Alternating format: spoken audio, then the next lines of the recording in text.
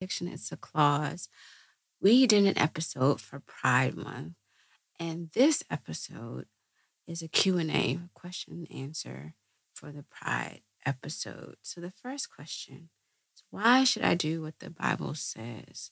And the answer to that is the Bible is meant to be a user guide for life, providing guidance, warnings, tips, and tricks to help you live a blessed and abundant life um, for this entire Christian journey. But the Christian journey starts with faith. What is faith? Pastor Tony Evans describes it in the most perfect way. It's my favorite definition. He describes faith as acting like God is telling the truth. So, how does our Christian journey start with faith, right? God is really big on choice, actually. Everyone is given free will. What is free will? The ability to decide if they're going to do something or not do something. And so, likewise, being pleasing to God's heart, following Jesus, all starts with the choice, right? Living our life in a way that God wants. It's all based on choice. And the very first choices that we need to make is we must choose to believe that God, Jesus, and the Holy Spirit are real, right? That's the first choice. Do we even believe that there is a God? If yes, do we believe that Jesus exists and that he is God's son? If yes or no, do we believe that the Holy Spirit is the Spirit of God and that it is available and freely given to everyone who believes in Jesus Christ? Do we believe these things? That is a question of choice. Are we choosing to say, yes, I believe that God is real and that he is King of Kings, that he has power over everything? Do I believe that? Do I believe that Jesus is the Son of God, whom God sent to save the world? Do I believe that God sent the Holy Spirit to all who believe in Jesus, right? So that the Holy Spirit can be our guide to help us stay in line with what God wants. Do I believe that? That's the first choice.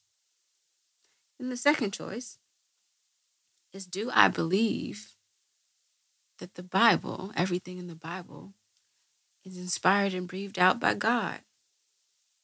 Do I believe what the Bible says is God's word? Or do I believe that it was corrupted and people just put what they wanted to put in it?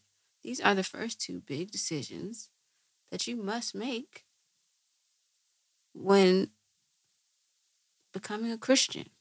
Now, if your answer is no to either of them, then none of this is for you. Like, it doesn't make sense. Like, why should you believe what the Bible says? Why should you do what it says? You shouldn't, because you don't believe in God, Jesus, Holy Spirit, or you don't believe that the Bible is the actual word of God. So it doesn't make sense to do what it says, right? These are decisions that you have to make up front. But if your answer is yes and yes to those choices,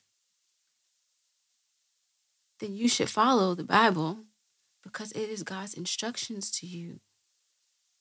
It is telling you what God wants, what God thinks is right, what God says is a sin, so that you don't have to be confused, so that you don't have to figure it out by yourself, so that people won't lead you astray and tell you what they think is right or wrong, right?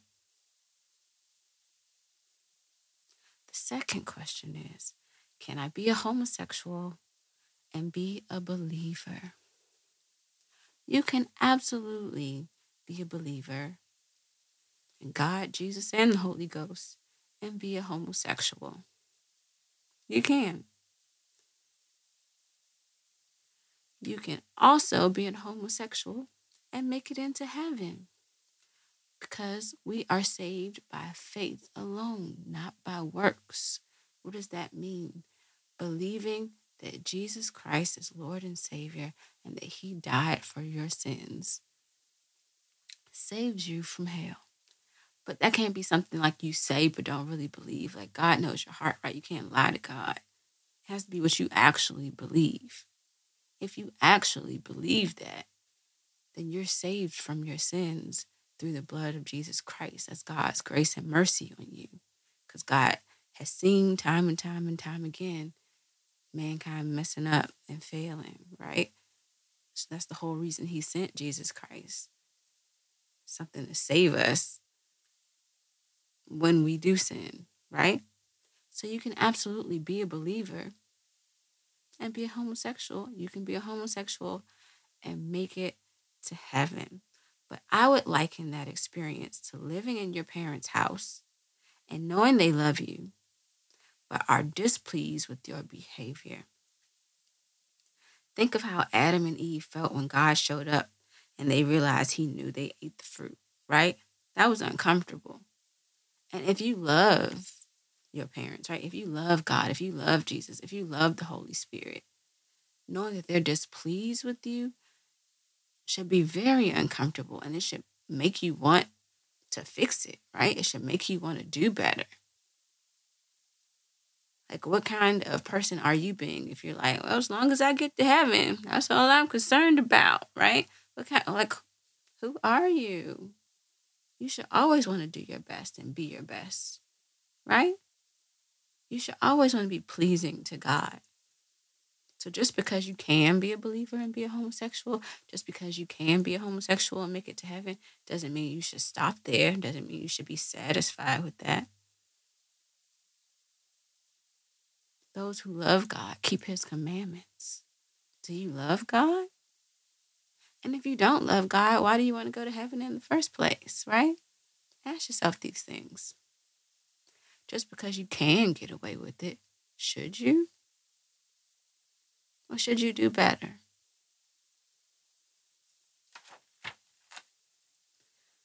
So the next question is, what happens if I don't change? The answer to that is God simply takes note of your decision, right? When we all get to Judgment Day, the scripture tells us that he will go over our lives and he will ask us about the things that we've done and said, right? Well, if you knew this, why'd you do that? Well, if you knew this, why did you say that? Why did you treat this person this way? Why did you sin within your own body, right? So God takes note because on Judgment Day, we will have to answer for ourselves and everything that we did, right? And when you don't know something, it can still affect you.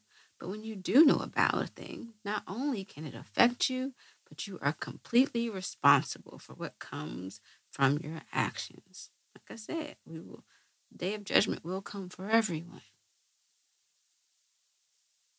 And when we know what God has said and we chose to do something different, how do you think God's going to respond to that? When you willfully disobey God, he counts that as your rejection of him, right? So while we're still in this life and we're willfully disobeying God, he counts that as us rejecting him, pushing him away. So he steps back. He's a gentleman. He's not going to force himself on us. If we're pushing him away, he's going to say, okay, I'm going to step back then. And when he steps back, his blessings and protections and provision and power that you enjoyed as a believer and qualified for when you were in God's presence and in his will, it's now left wide open to attack now that he stepped back because of your rejection. He didn't just step back on his own. You pushed him back, right? And the only way to right this change in relationship with God, the only way to bring him back closer to you, to pull him back to you, right? Because if you can push him away, you can pull him back to you, right? The only way to pull God back to you after you rejected him is to truthfully repent. What does repent means? It means to stop and go the other way. What does that mean? It means to stop doing what is out of the will of God, what God does not want you to do. Stop doing that. Turn completely around and start doing what God wants you to do. Truthfully repent. Change your ways and pray to God for forgiveness for what you did do that was not his will.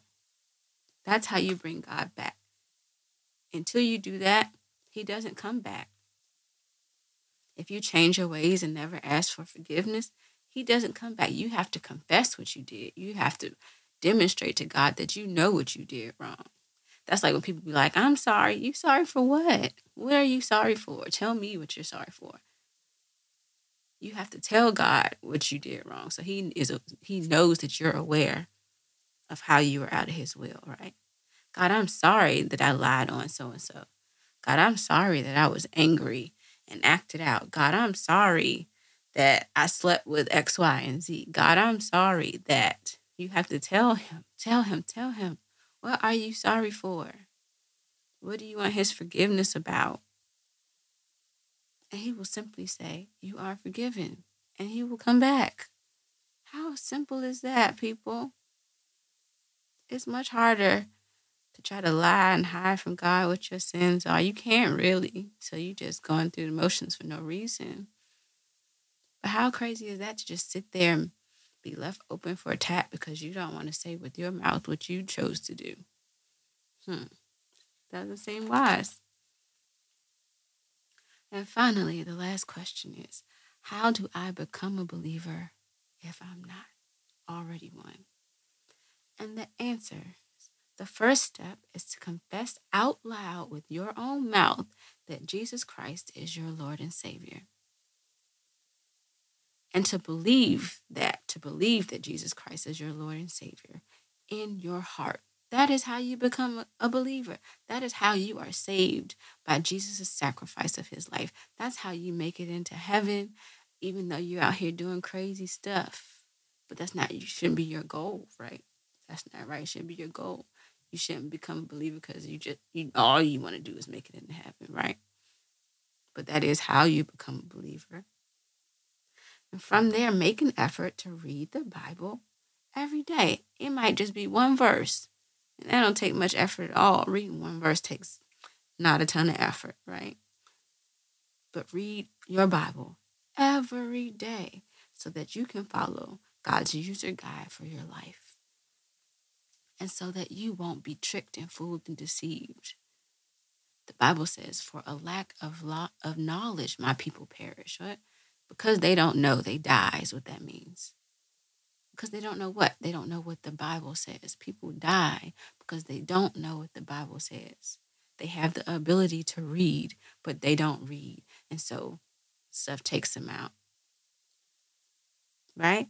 Read your Bible every day so that pastors can't deceive you, so that your friends and family can't deceive you, so Satan can't deceive you, so demons can't deceive you. Read your Bible so that news and the government can't deceive you. Read your Bible every day.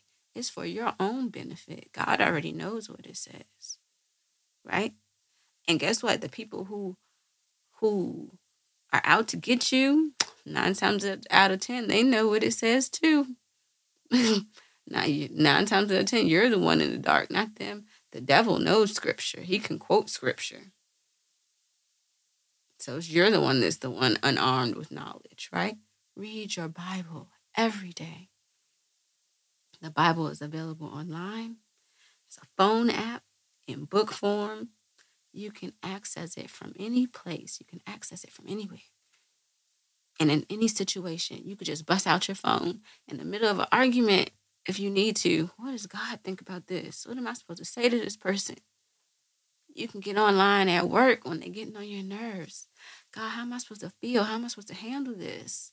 What is the Christian thing to do here?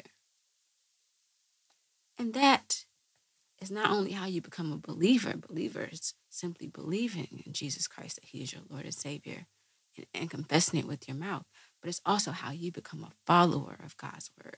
And what is a follower? It is doing the will of God, not just hearing about it, not just knowing about it. It's being a believer that does what the Bible says to do. All right, speaking the truth in love, always signing off for today. It's not a contradiction, it's a close.